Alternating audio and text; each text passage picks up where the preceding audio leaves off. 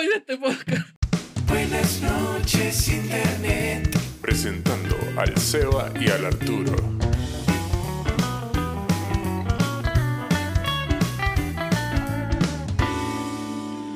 ¿Cachaste, Arturo, que alguien creó un PC que lleva incorporada una cafetera? Algo me dijiste, pero ¿y dónde lleva la cafetera? En la CPU, me imagino. O sea, estamos claros, pero dentro de la CPU hay un montón de cosas, pues no, la tarjeta de eso y la tarjeta de ¿De eso otro? de esto otro pero y dentro de todo eso, ¿dónde tenía espacio para una cafetera? Así a duras penas yo veo tu CPU y veo que tiene bastante espacio desocupado como para poder agregarle más cosas. Pero una cafetera. ¿Por qué no? No, claro, una cafetera. Pero... O sea, piénsalo, mezclar el uso de un computador con Ya. el uso de la mejor droga que ha sido inventada por el ser humano. O sea, no inventada, tú no me entendí. ¿Considera droga? Bueno, es adictiva, ¿no? Adictiva, sí. Bueno, sí, Técnicamente, pero es la mejor de todas. Porque casi todo el mundo puede tomarla y es legal. Claro, y porque es básicamente puro beneficio para uno. ¿Te gusta el café, eh? Entonces, poder Sería- mezclar mis dos aficiones favoritas, que son básicamente usar mi computador para hacer todo, Ya. y además poder prepararme un café ahí mismo, en la misma situación. O sea, imagínate que la configuración ideal sería levantarte en la mañana, Ujú. prender el computador y que Ya. inmediatamente se empiece a preparar el café. Loco, maravilla, 2018, estamos en el futuro, Arturo, el futuro es ahora. Ya, ¿y cuánto cuesta eso? Porque elegir de hacer tu cumpleaños, así que para que empecemos a juntar las chauchas. Oh, sorry por eso. Hablando de chaucha. ¿Y podés preparar otras cosas quizás? O sea, ¿Té, por ejemplo? me imagino que sí, porque ¿Un chocolatito caliente? llevo acá que es como una suerte de colaboración con ¿Nescafé? Nespresso, la Ya. cafetera Nescafé, Ya. que funciona como con cápsulas. Cápsulas de café. Claro. Ahí me No pillaste. sé si estoy visto en el mercado que hay cápsulas de café descafeinado, café con tanto, café con esto otro. El Milo, el otro día vi cápsulas de no sé, me acuerdo dónde vi, porque aquí en Chile no estaban, pero vi que existían cápsulas de Nesquik. Pero ¿cómo funcionan eso de las cápsulas? Primera en mi vida que lo escucho. Concentrado viene todo preparado para que la máquina le inyecte el agua ¿Ya? y empieza a preparar. ¿Cápsulas de qué porte estamos hablando? Como de este porte más o menos Ya, chiquitita. pero no alcanza para mucho, ¿sí? O una taza. Ah, ya, no sé si. ¿Cómo? De ese capítulo de Rocco, donde estaban en el futuro y Heffer tenía una cápsula y tenía como agüita y le ponía agüita a la cápsula y ¡pum! Una hamburguesa. Nos estamos acercando, cabrón. Para allá vamos. Ya, pero ya, digamos que ponía una cafetera en mi O sea, CPU. no sería tu CPU, tendría que ser en la mía porque yo la quiero, tú no tomáis café. No sé no sé por qué no tomáis café, Arturo, uno de los grandes errores que yo te he conocido, pero no voy a entrar a discutir eso. Uno de los grandes defectos del Arturo es que no toma Claro. café. No sé por qué será, de repente, así como... o sea, café igual tomo, pero no puro. Así como de repente es como café con leche, Pero es que- chino. Pero que el café no es algo que tú tomes de vez en cuando, porque sí, el café es un estilo de vida. Wow. ¿Ya? Ya. No, que de hecho, el café sí tiene... Tiene su historia, ¿no? No. La verdad que estoy buscando es como si tiene su Cultura, contra. que es adictivo, ¿no? Claro que si tú dejas de tomar café, Ujú. te pones de mal humor, te produce migraña, pero los beneficios del café son precisamente todo lo contrario. Liberan dopamina, te ponen de buen humor, estimulan la memoria, te libran del cansancio. Entonces, sinceramente, una vez que empecé a tomar café, no hay razón para dejar de hacerlo. Porque si dejáis de hacerlo, te enfrentáis a las consecuencias. Estoy empezando a hablar como un drogadicto. Pues es No, pero- es la mejor droga. Te Es digo- la mejor droga. Yo creo que sé por qué no... Aparte, previene enfermedades cardiovasculares, Ya. previene el Parkinson Ujú. y previene la diabetes. No te Loco, puedo creer. el café es una maravilla. No sé por qué no hay más gente en el mundo tomando café. O sea, si queréis mi respuesta, yo creo que no tomo café porque si yo también pusiera a tomar café se nos acabaría cada rato. Pero no sé, es que lo encuentro amargo, es cuestión de sabor, se va que no me gusta. Pero hay que ¿no? echarle medio kilo de azúcar. No puedo hacer eso y lo sabes. Café con leche. Café con leche tomo, té con café tomo. Sabe como Té con café. a la avena, como al eco. ¿Has probado el eco alguna vez? Es primera vez en mi vida que he escuchado que alguien toma té con café. Sí, un El eco sí lo he probado. Ya, sabe como a eso. Es súper rico, a mí me encanta. Hace poco empecé a tomar de nuevo. O sea, no es como que bruto té y 3 cucharadas de café. No, de repente es como media cucharada nomás y tampoco es tanto. No, yo tampoco yo soy que bruto que he cargado mi café. Yo creo que le he hecho media cucharada de café. ¿De verdad? Sí. Yo he visto gente que le echa cucharadas Claro. del café instantáneo. Soperas. Bueno, y cuando estaba en el Arcos, yo creo que esto lo habré dicho varias veces, pero nunca me voy a cansar de decirlo. Cuando estaba en el Arcos y era un chancho irresponsable que no hacía los trabajos y me quedaba hasta tarde el día anterior y tenía que mantenerme despierto, tomaba Coca-Cola con café. ¿Tomaste Coca-Cola con café? Sí, lo hice. ¿Sabes que yo siempre he escuchado de la gente que habla de este mito de la Coca-Cola con café? Jamás en mi vida lo he probado. Yo sí. ¿A qué sabe? A Coca-Cola con café. Es como Coca-Cola ligeramente amarga, más amarga. No le echaba azúcar por obvias razones. Pero me mantenía despierto. Pero ¿cómo es la mezcla? ¿Tú echabas ahí un vaso llenado con Coca-Cola y le echabas ahí el café encima y a revolver? ¿O era Coca-Cola, café, agua? No, era Coca-Cola y unas cucharaditas de café. Así nomás. Sí, así nomás. Y revolvía. Loco. Me lo dijeron en el Arco, unos compañeros me dijeron, Arturo, si te estás muriendo de sueño con Coca-Cola con café, ahí está la mano. Como digo, yo lo he escuchado siempre, de mucha gente, pero jamás lo he hecho. ¿Te imagináis Coca-Cola con café y Red Bull? Ah, no, porque ahí te habéis cortado. Ahí te habéis cortado, no amanecía al día siguiente. Yo nunca he probado la Red Bull. No, tampoco, he tomado una energética. No. Bueno, o sea, sí, la he probado, sí. Perdón, miento, la he probado. Que a veces cuando mi papá maneja para el sur, de repente como que le compraba una Red Bull y una vez le dijo, papá, déjame probar un poquito y lo probé y era súper mala. La Game Extreme también he probado. No, como te digo, jamás he probado una energética. ¿Nunca? No. ¿En serio? ¿Más? No te puedo creer. No. ¿Qué puedo decir? Bueno, ¿para qué si tengo mi café? Exacto. ¿Sabéis qué te hace falta ahora mismo? ¿Una cafetera? Una taza de café. Oh, y de hecho sí, me tomaría una. Pero anda, poner la tetera. No puedo, estoy grabando. Pero después hay que grabar y poner la tetera y te hace un café, po, hombre. ¿Está yo porque me haga un tecito con café? ¿Té con café? Todavía no lo entiendo. Fue porque una vez fui a quedarme a la casa de un primo y una tía me dijo, Arturito, ¿queréis probar algo nuevo? Y yo, ya, bueno, y me dio té con café. Arturito, ¿quieres drogas? Y sabía rico y dije, esto es rico, ¿qué? No, con un poquito de café. ¿En serio? ¡Qué buena! ¡Qué rico! Y... En mi vida lo había escuchado. Eres un hombre extraño, Arturo. Siempre salís con alguna, no sé si genialidad o no, porque no lo he probado, pero ¿Ya? siempre salís con alguna joyita. Siempre. Claro, pero pruébalo, es rico, no le hace mal a nadie. A mí no me ha hecho mal. Supongo que tendría que darle una oportunidad. Si te gusta el eco, Bueno, si la próxima semana no aparezco a grabar, ya sabes, me morí por tomarte con café. no te va a pasar nada. Mírame, a mí no me entran balas. Era el año 2015, Uh-huh. cuando Crunchyroll anunciaba así de manera muy piolita, muy despacito y sin llamar mucho la atención, Uh-huh. de que iba a empezar a invertir en la producción de material original. Ya. Porque el material original la lleva. Deja mejores réditos, no hay tantas complicaciones de licencia. Bueno, sí, eso sí. Todos lo hacen. Netflix tiene su material original, YouTube tiene su material original en YouTube Red, Hulu tiene su cuestión original, aunque esto no lo crea. Todos están haciendo sus cuestiones originales. DC está tomando un servicio de streaming de sus series y va a tener series originales también. Apple está trabajando en una serie original. Por alguna razón. Amazon tiene su serie original. Todo el mundo está haciendo serie original, así que Crunchyroll se sube al carrito y está haciendo su cartoon original. ¿Estamos hablando de Crunchyroll? Sí. ¿Es un cartoon? ¿Tú viste parte del diseño? ¿Viste parte de las cuestiones? Sí. O sea, no sé si llamarlo cartoon será lo correcto o no, porque al final, ¿cuál es la definición correcta entre que separa un anime de un cartoon? Anime es una palabra de origen francés. Listo, ¿Qué listo, significa? listo, cierran por fuera, nos vamos, muchas gracias. Todo lo que creíamos era mentira. Ya, anime es una palabra de origen francés que significa animado o vivo y que los japoneses adoptaron a su lenguaje desde el año 1985 para referirse a los dibujos animados en la televisión. O sea que si yo tomo, por nombrar una serie cualquiera, o Esponja, y la emito en Japón, ¿es anime? ¿Creo?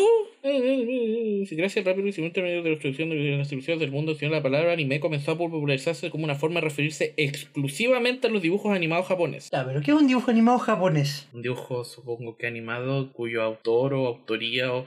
¿Qué? ¿O el estudio? Porque Es que no creo. Tiene que haber alguna definición final, porque el anime en el fondo no se hace 100% en Japón tampoco hoy en día. No, Mucho del trabajo se terceriza a otros países con menores... ¿A otros países de ojos rasgados te referís? Otros países con menores protecciones de leyes laborales. Industria mierda. Pero sí, tenés razón. Entonces, ¿qué podemos decir? ¿Que el estudio esté basado en Japón? A ver, espérate. Vamos a hacer una búsqueda un poquito más... A ver, vamos por un ejemplo más llamativo. Avatar. No es anime. Tiene estilo anime, pero no es anime. ¿O estoy equivocado? Creo que dijiste una palabra clave. ¿Estilo? Estilo. Danny Phantom. No, perdón, Danny Phantom no. ¿Cómo se llamaba? No era Danny Phantom. Espérate. ¿Cómo se llamaba? Era también sobre detectives que buscaban fantasmas. Martin Mystery. ¿Te acordáis de esa basura asquerosa? Nunca la vi. ¿Nunca la viste? No. Ya, yo tuve la desgracia de ver un par de capítulos. Es estilo anime, pero no es anime. Pero, ¿qué define que no es anime? ¿Que son hechos por estudios americanos? Sí, en Ya, realidad. quedémonos con esa definición porque si no vamos a empezar a dar vueltas sobre qué es y no es anime. Anime son las producciones animadas hechas por estudios japoneses. Ya. Para todos los efectos de la siguiente conversación, esa es la definición de anime. De nuevo, repítela. Producciones animadas hechas por estudios japoneses. Ya. Estoy seguro que después alguien va a salir en los comentarios dándome algún detalle en el que me estoy equivocando y va a ser entretenido, pero da lo mismo. ¿Tú viste el tráiler? ¿Era un tráiler? No era un tráiler. Porque sé que al final vamos, no sé por qué empezamos a hablar del estilo y si vamos a llegar a este punto igual. El tráiler estaba pésimamente organizado. Si tú me vendías eso como el tráiler de presentación del nuevo estudio Elation, ¿qué se llamaba? No sé, no le tomé mucha atención. Del nuevo estudio Elation que está produciendo contenido original para Crunchyroll.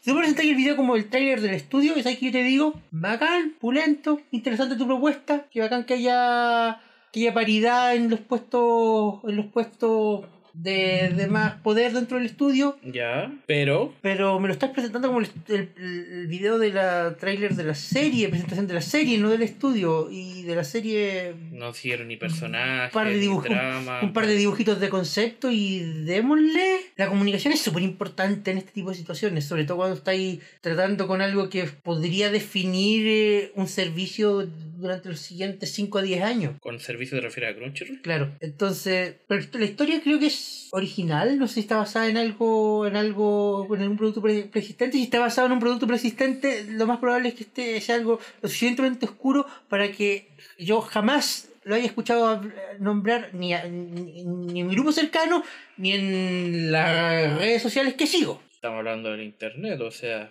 Claro. donde salen a relucir todas esas cositas que supone que son de un mundo oscuro que nadie conoce. Claro, entonces, si estás presentando algo original, el golpe, el impacto de tu presentación tiene que ser fuerte, tiene que ser potente, tiene que llamar la atención, pero llamar la atención por las maneras correctas. Ajá, estamos de acuerdo. ¿Qué sentiste mal en el video, Arturo? Primero que nada, yo creo que te lo dije ayer. Yo sabía que era un tráiler. ¿Tráiler? Yo no sabía que era un tráiler. Yo pensé que estaban presentando... Porque dame un segundo, déjame poner esto aquí para que después no digan que me estoy inventando cosas. El video en YouTube se llama High Guardian Spice, que es el nombre de la serie, / Coming 2019. Que viene si no es un tráiler, es un teaser. Pero como teaser igual falla.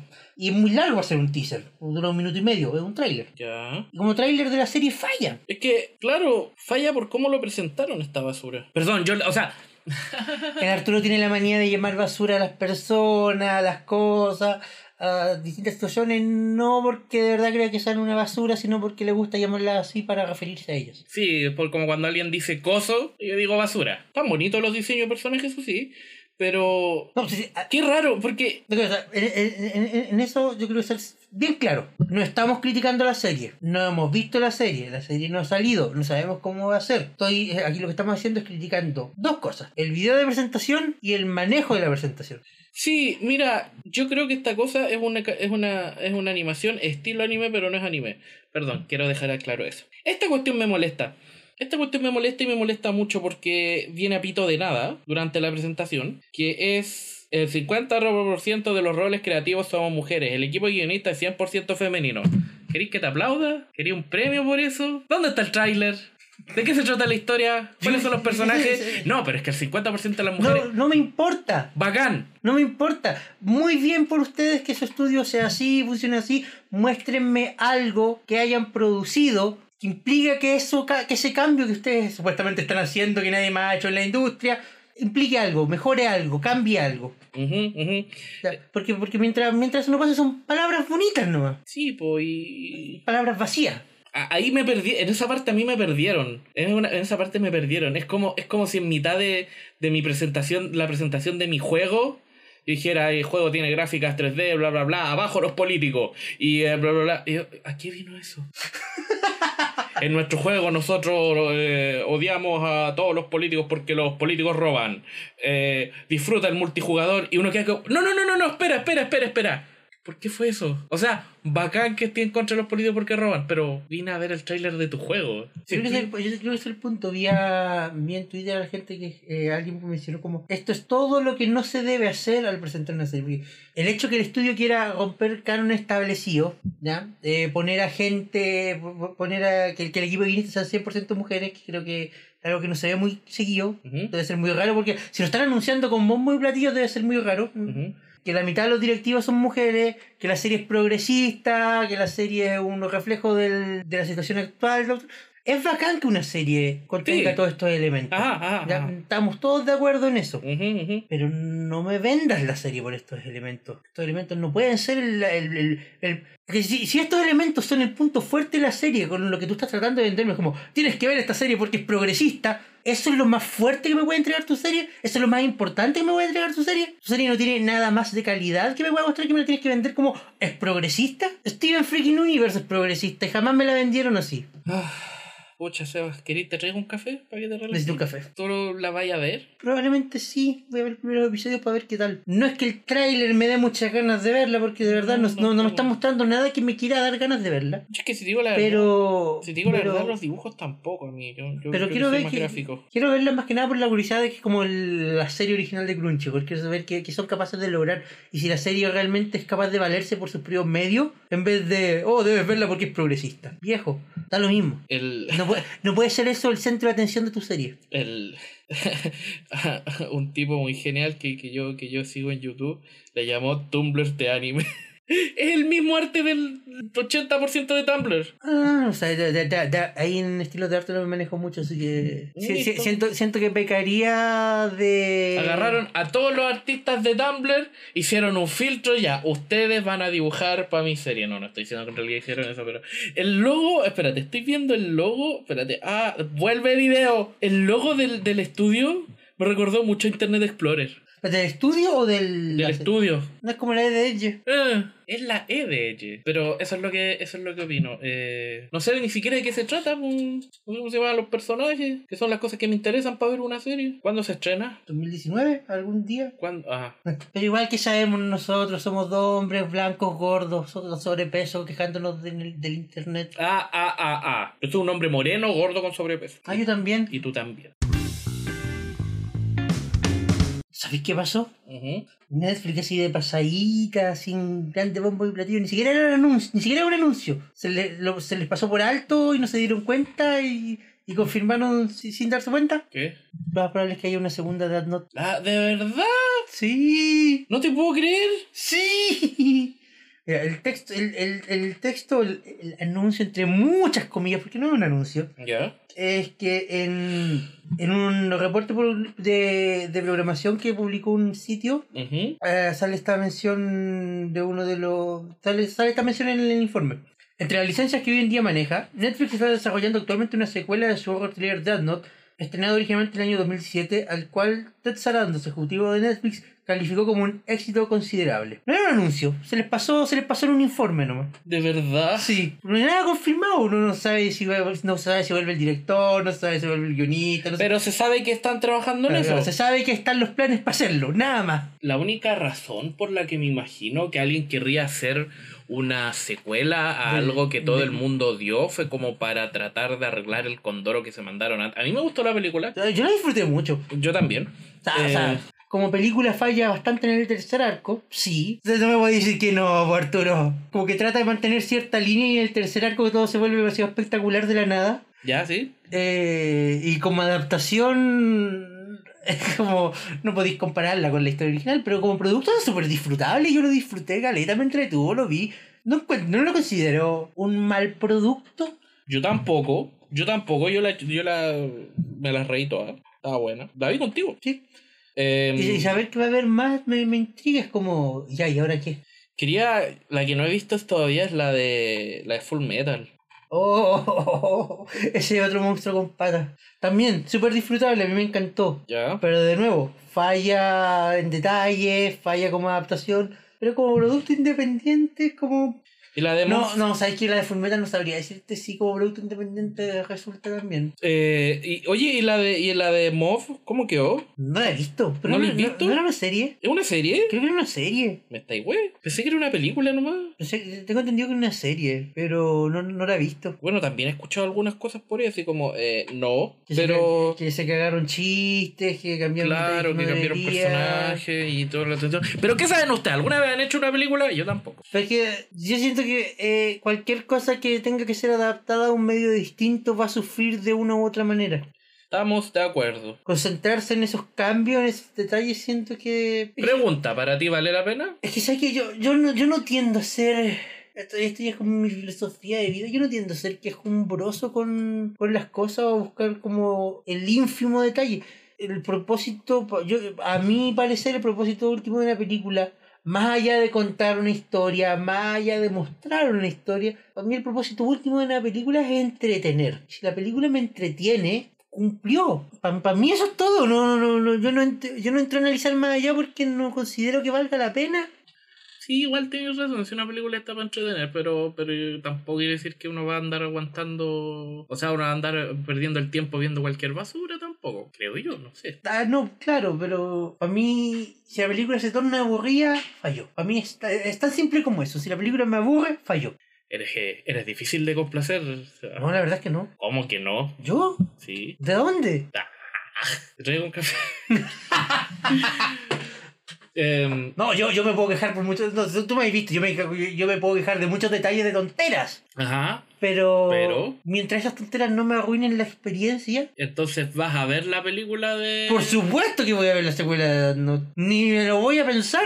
Por supuesto que va a haber secuela de Death Note. ¿Por qué a la gente no le gustó la primera? ¿Cuáles eran las principales quejas y los principales lloriqueos? El L negro, no sé, no tengo idea. No sé. Porque al final era como, la película de Death Note es mala. ¿Por qué? Porque no es el anime. Porque no es el anime, obvio. Exacto, ese es el punto. Ajá, sí. No, pero es que él es negro. Y... No, pero es que Light no es el mismo. Ya, No, pero es que yo todavía no me respondí la pregunta. ¿Por qué la película de Death Note es mala? O sea, ¿por qué no te gustó? Es que no es el anime. Ya me respondiste eso. Obviamente... se van en bolas más... Para mí la mejor respuesta que me podéis dar para decir que la película no es buena es todos los fallos que presentan en el tercer arco. Pero eso no lo dejaron de ser disfrutable. ¿Por qué te reí? De nada, Seba. Es que eres tierno tú. ¿Te lo he dicho alguna vez? Sí, todo el tiempo me da miedo. Es tierno el Seba, chiquillos del amor. ¿Pero de qué te reí en serio? Es que estoy de acuerdo contigo. ¿Pero tú crees que esos detalles hacen que la película sea menos disfrutable? No, creo que no. ¿Los detalles del tercer arco? ¿El tercer acto? Cuando todo se vuelve como muy... así como de la nada, como que la película se pone exagerada. O sea, más de lo que ya era. O sea, es exagerado y estúpido, pero... No lo disfruté menos por eso. ¿Tú sí? No. Parece que son todo un montón de llorones todos ustedes. A todos ustedes les estoy diciendo, son un montón de llorones. Vean la weá y disfrútenla. No le digáis llorones a nuestro público. Ay, disculpen, chiquillos. Pero es que insisto, no le quita el hecho de que sean disfrutables. Claro. Porque hay películas que no son disfrutables. Existen. No es como que... No, si todas las películas entretienen de que... No. ¿Como cuál se va? ¿Alguna que hayas visto así que es como... chao. Yo hace poco empecé a ver una película y no la pude terminar porque me aburrió. ¿Cuál? Depende, ¿queréis que perdamos gente? ¿Qué es lo peor que puede pasar? Me aburrió Totoro, me aburrió. ¿En serio? Sí, no la pude ver entera. Chuta, nunca la he visto. Me pasaba lo mismo. Nunca la he visto. Me pasa lo mismo. Ay, cachado, porque uno cacha el tiro cuando está aburrido, cuando como que está viendo algo y de repente empieza. De repente agarra el celular. Y te das cuenta que no estáis tomando atención y como que de repente levantáis la vista para ver qué está pasando. No entendís qué está pasando, pero como que tampoco te interesa qué está pasando. Entonces como, ¿sabéis que no estoy viendo esto? Chao. Jamás he visto Totoro. Yo, bueno. De hecho, creo que jamás he visto producciones de Ghibli, salvo por... Las que daban en la tele, puede ser. Es que la única que yo me acuerdo haber visto en la tele, y así como haber visto de principio a fin en la tele, ¿Ya? es El viaje de Chihiro. Somos dos. O sea, es la única que yo he visto. Es como la única que me consta que me he visto de principio a fin. Ajá, yo también. Es la única que me consta a mí que he visto de principio a fin. Fuera de eso no he visto nada más de Ghibli. Como que tampoco es como... ya... Las capturas se ven bonitas. Sí, más que eso, nada. ¿Cuánta gente me va a echar encima por eso? En volar me estoy perdiendo de alguna joya que en volar me las empiezo a ver y son toda una maravilla y me perdió la mitad de mi vida todos estos años, pero no siento esa necesidad imperiosa de, oh, por Dios, debo ir a ver esto. Debe ser... En cambio, ¿sabéis con qué sí sentí esa necesidad de, oh, por Dios, debo ver esto lo más pronto posible? ¿Con qué? La película de Death Note. ¿De verdad? ¿De verdad? Es que... Seré yo, señor. Es que era... Tendré mal gusto para el internet. Es que despertaba la curiosidad, po. A mí la idea de la historia de Death Note en otro lugar y con un L negro, a mí me llamaba caleta la atención. El L negro era lo que más me llamaba la atención. ¿De a ti no? O sea, sí, me daba curiosidad, pero ya que... Así que puede que tengamos más L negro, yay. Yay. Un N negro. O este imbécil que... ¿L? No, No, hay M. Hay un... No, sí. Un N negro. N negro. Recién caí. Oh no, Arturo, ¡no!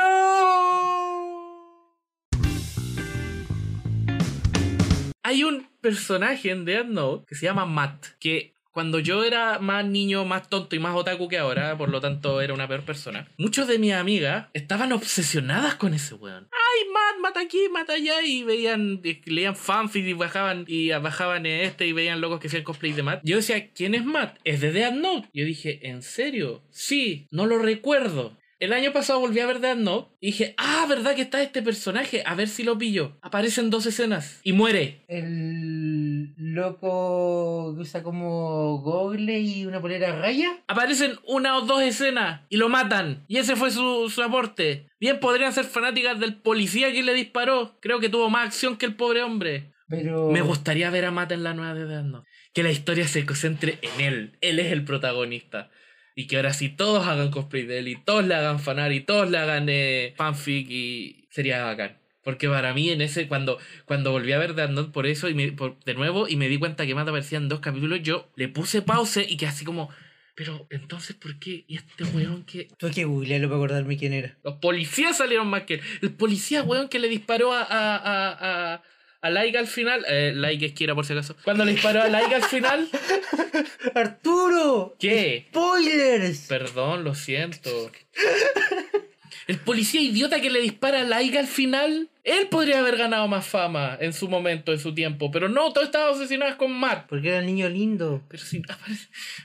Yo ni siquiera me acordaba de él. No, se apareció y lo mataron lo mataron mientras fumaba un cigarro y... Melo salió más que él y él tenía más estilo que él. ¿Qué tal fiel era la adaptación del anime conforme al manga? Puta, no leí el manga. Tampoco leí el manga, quizás tenía un papel un poquito más relevante en el manga. Puede ser eso, puede que quizás su historia la expandieron más. O sea, para se la comprimieron, claramente. Si es que, claro. Si es que es así. Voler el elegido y qué sé yo. No han secuelas de Death Note nunca sea ni por asomo. No que yo sepa. Pero después se fueron a hacer Bakucosas. Hola, soy mangaka. Te animé. Al Arturo no le gusta Bakuman. No le gusta Bakuman. Estás demasiado equivocado. ¿Te gusta? Me gusta Bakuman. No me gusta la gente que ve Bakuman. ¡Oh! Un cambio de concepto muy interesante. Cuéntanos más. A ver, yo como iba a evento y dibujaba, me topaba con muchos ñoñitos, y le voy a decir ñoñitos por no decirle otra cosa, que se acercaban y me decían, oh, yo también dibujo, ¿en serio? Sí, mira, mis dibujos. Y eran calcos de Bakuman. Es que, y me hablaban de, y todos estos términos extraños, raros que aprendiste en el anime, ellos te los repetían. Mira, y tengo el manuscrito aquí, y el panel de acá, y toda la tontera. Y me acuerdo de cierto personaje, que no voy a decir su nombre, solo sé que se hacía llamar Blanco. Quédate con eso, no voy a decir su sobrenombre real, porque si no todo el mundo va a saber de quién crees que estoy hablando. Estás hablando de una persona que existe. No estás hablando de un personaje. No estoy hablando de Pensé que estabas hablando de un personaje. No, estoy hablando de una persona que existe. Ya, que le decían Blanco. Déjalo ahí nomás. Dejémoslo ahí. Si soy lo siguiente ñoño, sabéis de lo que estoy hablando. Que él me decía, yo soy como Nizuma Eiji, porque yo lo único que hago es dibujar todo el día y no me concentro en otra cosa que sea dibujar, y a veces pierdo la noción del tiempo. Y yo lo quedaba mirando y decía, un día le dije, ¿tú cachai que Nizuma Eiji vale gallampa, cierto? ¿Por qué me decís eso? ¿Te presta como personaje? Y yo le dije, ¿vos cachai que tú en la serie podés reemplazar ese huevón con una piedra y no va a cambiar absolutamente nada. No, pero es que él es bacán, po. Es que tú no entendí. Es que es un personaje complejo, me dijo. ¿Qué tiene de complejo? Porque él tiene su mente fija en una pura cosa, que es dibujar. Y él hace manga súper bueno, y por eso él es el rival de estos giles, y por eso yo soy como él. Perdí mi mierda cuando me dijo personaje complejo. Lo miré al ojo y le dije, querís tierno, le dije yo. ¡Ey! ¿Qué? ¿Le decís eso a la gente cuando hace cosas mal? No. En dos ocasiones. De repente es cuando decía algo que es como paréntesis. Yo le digo a la gente que es tierna en varias ocasiones. Entre esas, por ejemplo, cuando decís algo con lo que estoy de acuerdo, es como, oh, que eres tierno. Por ejemplo, tengo una compañera que tiene 18 años y por lo tanto es la más chiquitita. Y a veces entre mis compañeros hablamos de cosas y ella no sabe de qué estamos hablando porque nosotros somos muy viejos y ella muy joven. Entonces, ay, puta, que es tierna la y de repente cuando alguien dice, es que Nizuma, ella es un personaje muy complejo, es como, puta que eres tierno. ¿Cachai? Es como, puta que eres tierno, puta que eres tierno, puta que eres tierno. ¿Me entendí ahora? Necesito un diccionario para entender. De verdad. No, es complejo. El Arturo es un personaje complejo. Yo soy un personaje complejo y oscuro con un pasado. Con un pasado edgy. Pregunta, yo nunca leí el manga. ¿Alguna vez supimos por qué Eiji era como era? ¿Tenía alguna...? Yo leí el manga. ¿Tenía alguna...? Porque yo me vi la serie, no me leí el manga, no quise perder mucho el tiempo. Yo me vi la serie y me la vi hasta el final porque animaron el final. Esperaron que el mundo dijera, no, lo que pasa es que Eiji, no sé, cuando chico sufrió una, no sé, hepatitis fulminante y quedó así, desde ahora todo lo que hace es dibujar. No, creo que le gustaba dibujar nomás. Mira, no si había una razón y la tocaron en el manga, fue tan poco importante que no la recuerdo. Es que sabéis que está bien que un personaje le guste, sea así, porque, o sea, que un personaje le guste dibujar mucho, o que le guste dibujar por pura pasión. No estoy diciendo que eso esté mal, que no estoy diciendo, no, es que necesito una razón porque necesita ser un personaje y que haya sufrido y tenga un pasado oscuro y yo soy un lobo solitario, por eso juego solo esta weá. ¡Bum! No. Y así fue el Arturo recorriendo la mitad de frontera completando sus juegos. ¡Cállate! ¡Au! Me voy de este podcast. Vuelvo más. Perdí el hilo. El problema, tu analogía de que podías reemplazar a Eiji con una piedra y no cambia absolutamente nada, tiene mucha razón por el simple hecho de que Eiji no es un personaje complejo, es un personaje necesario para la trama porque los protagonistas necesitan un antagonista, alguien contra quien competir. Pero podría ser cualquiera. Podría ser cualquiera. Incluso el tipo de pelo blanco me gusta más como el antagonista. Su nombre yo no recuerdo, pero era un mangaka que dibujaba tenía un gorro blanco y pelo blanco. ¿Te acordáis de él? El problema es que porque tenía que ser un rival que no pudieran vencer fácilmente, que les costase. Los buenos armaron al buen más psicótico posible, como este cuento lo dibuja y solo respira para dibujar.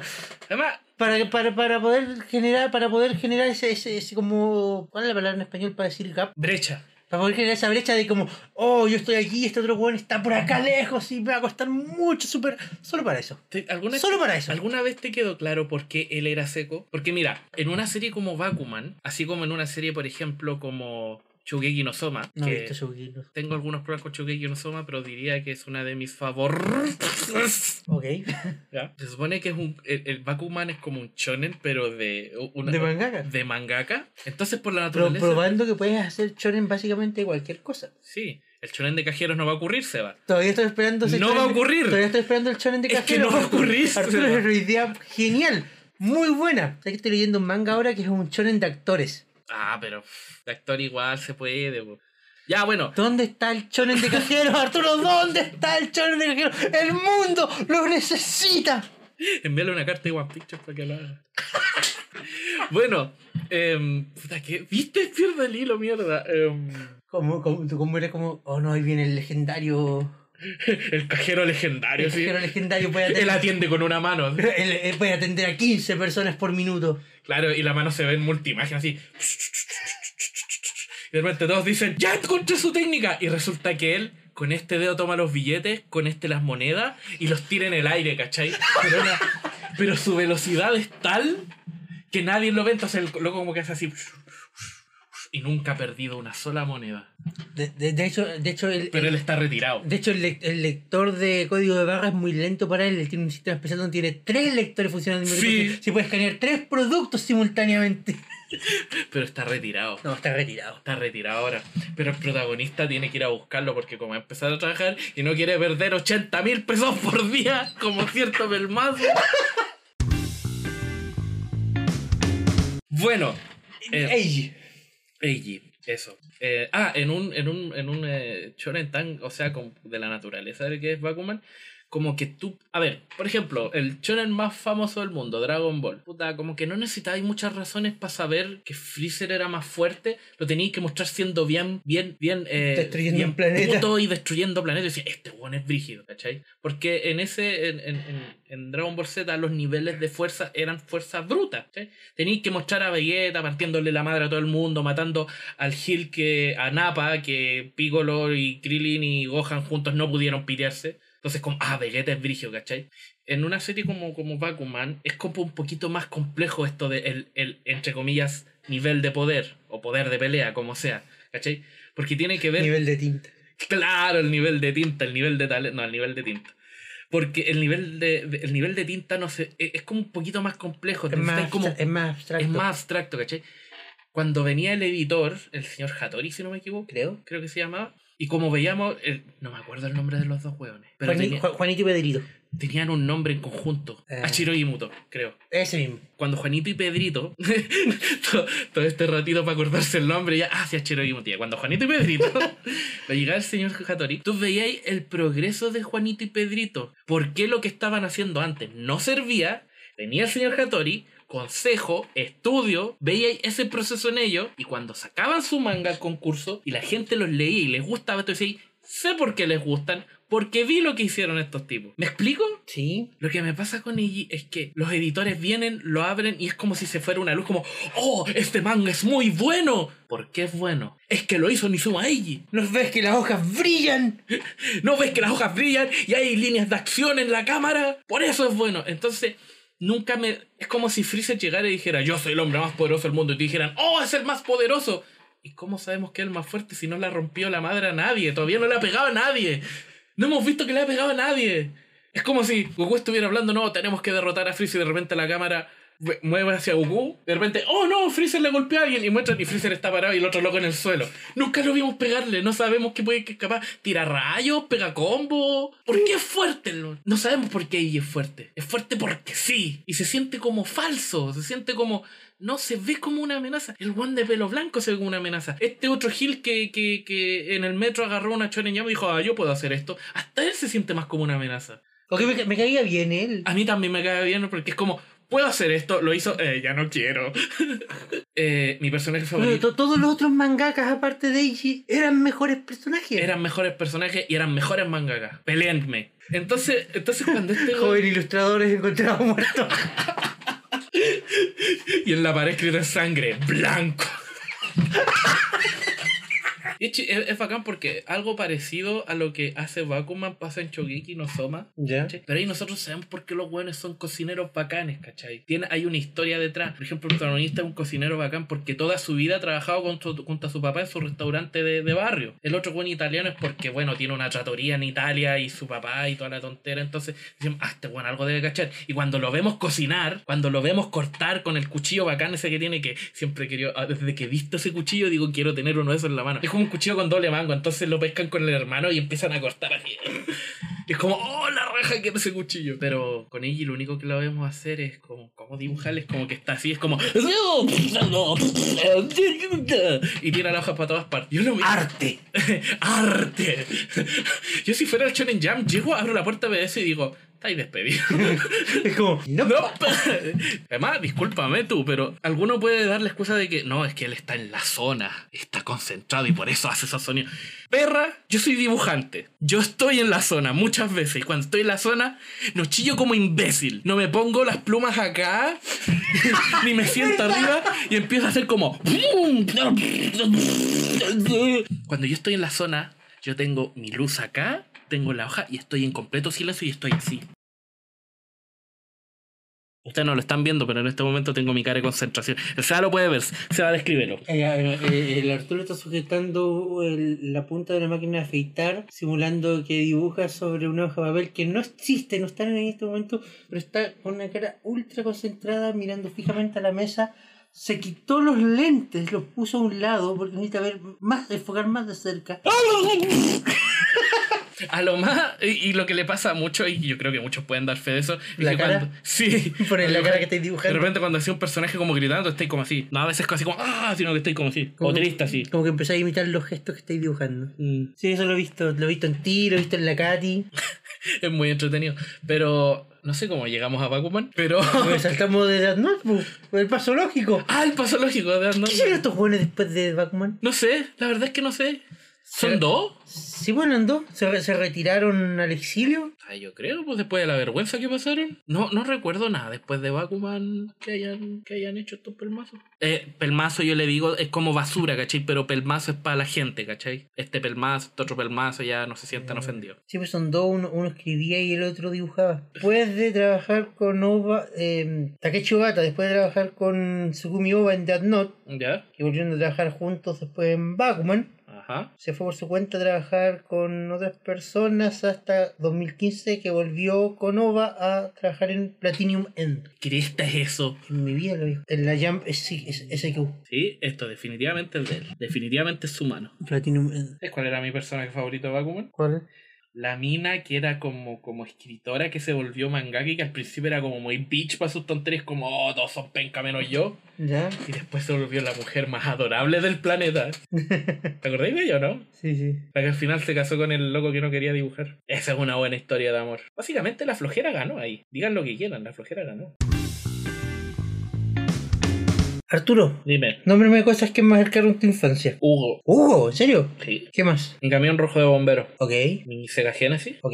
¿El Icarito? No lo ocupé mucho. ¿No? No lo ocupé Oh, mucho. vuelve Icarito, Arturo. ¿Me querí, güey? ¿En serio? Ajá, para conmemorar los 50 años de Icarito van a salir 3 ediciones físicas que saldrán los días 25 de agosto, o sea, ayer, 5 y 12 de septiembre. ¿Y van a hacer esas nomás y no van a hacer más? Al parecer van a hacer esas nomás. O sea, en todo caso, quien cresta compraría un Icarito que no sea por la nostalgia, Que no sea por la colección. que no sea por la colección, claro. No hay una página web de Icarito, ¿cierto? Icarito.cl. Ah, ya. Entonces lo que vuelve a salir es la versión física de Icarito. Claro, en el fondo la revista física va a volver a salir por 3 semanas para conmemorar los 50 años de la revista. ¿Y de qué van a hablar en la revista de Icarito? De lo mismo que habla Icarito siempre. Bueno. Ayuda escolar. Era eso, ¿cierto? No, o sea, si es una edición de aniversario, yo cacho que va a ser como una cuestión como de la historia y... De la historia de Icarito. Claro. O sea, supongo. Y los pero es que- cambios que han habido en los años. Pero en ese caso es que sí que... ¿Lo encontráis innecesario? No, sí, es como lo más lógico en todo caso, no me hagáis caso. Bueno, ¿y papas fritas cuándo vuelve? Estaría bueno que volviera papas fritas. Loco, papas fritas. Así que, bueno, pasaron los años, pasa todo, vuelve el Icarito. Así que, supongo que el paso lógico es que dejemos de usar la Wikipedia. Y apaguemos el internet porque no había internet en esa época. ¿Que dejemos de ocupar la Wikipedia? Oye, si vuelve el Icarito, tenemos que volver a esa época, ¿o no? A ocupar el Encarta. ¡Oh! A ocuparlo... Eso sí dije... eso- ¿Cuántos trabajos escolares no habré hecho yo con recortes del Icarito? ¿Sabéis que yo no hacía recorte? O sea, me pedían recorte, pero mi papá era tan seco que me hacía dibujo. No. Un día tuve que insertar, no me acuerdo de quién, parece que era de un científico, de Galileo Galilei o algo. Y me hizo la cartulina, el papel craft, lo escribí todo, bla, bla, bla, y al lado me hizo un gran dibujo de inserte científico acá, porque en realidad no me acuerdo quién era. Y después llegué al colegio con ese y todos mis compañeros me decían, oh, qué bacán el dibujo. Y yo, lo hizo mi papá. ¿Te imaginas? Y ahora llegar al Alpe y dijera, oh, qué bacán tu trabajo, lo hizo mi papá. Perdedor.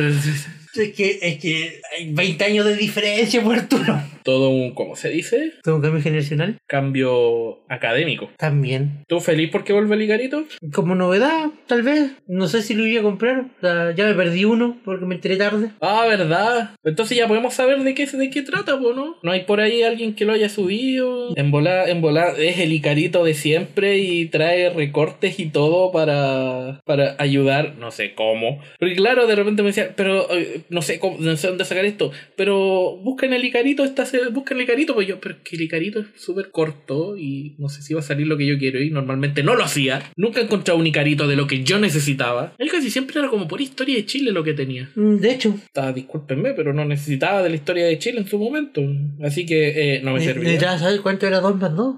Conociéndome probablemente necesitaba saberlo. No, pero normalmente cuando hacía trabajos como de investigación eran como más, porque yo he tenido como una enciclopedia bacán pulenta aquí de historia y por eso no necesitaba el Icarito. Pero no podía recortar la enciclopedia. Claro que la enciclopedia está llena de hoyos. O sea, mi vida cambió cuando mi papá se compró una impresora, porque ya no tenía que andar buscando recortes, buscaba imágenes y les imprimía. ¿Cómo cambió todo?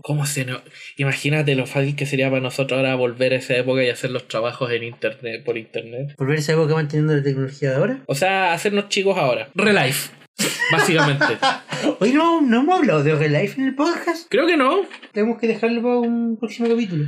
Me parece bien, pero eso, compren Icarito y sean felices. Comprense el Icarito y vuelvan a su infancia. A no ser que tengáis, ¿qué? ¿16 años? Es que si tenés 16 años ahora significa que nunca conociste el Icarito. Ya, por eso, en ese caso no volverías a tu infancia, porque... Ya, pues, copesa, los pantalones, ¿dónde están las papas fritas? Sí, pues papas fritas, ¿qué te pasa? Me encantaba papas fritas. Lo esperaba más que la bomba 4. Quiero preguntarme por qué un niño de 10 años esperaba la bomba 8. 4. Quiero preguntarme por qué un niño de 8 años esperaba la bomba 4. De verdad que quiero preguntármelo, pero siento que la respuesta no me va a gustar, así que mejor no lo pregunto.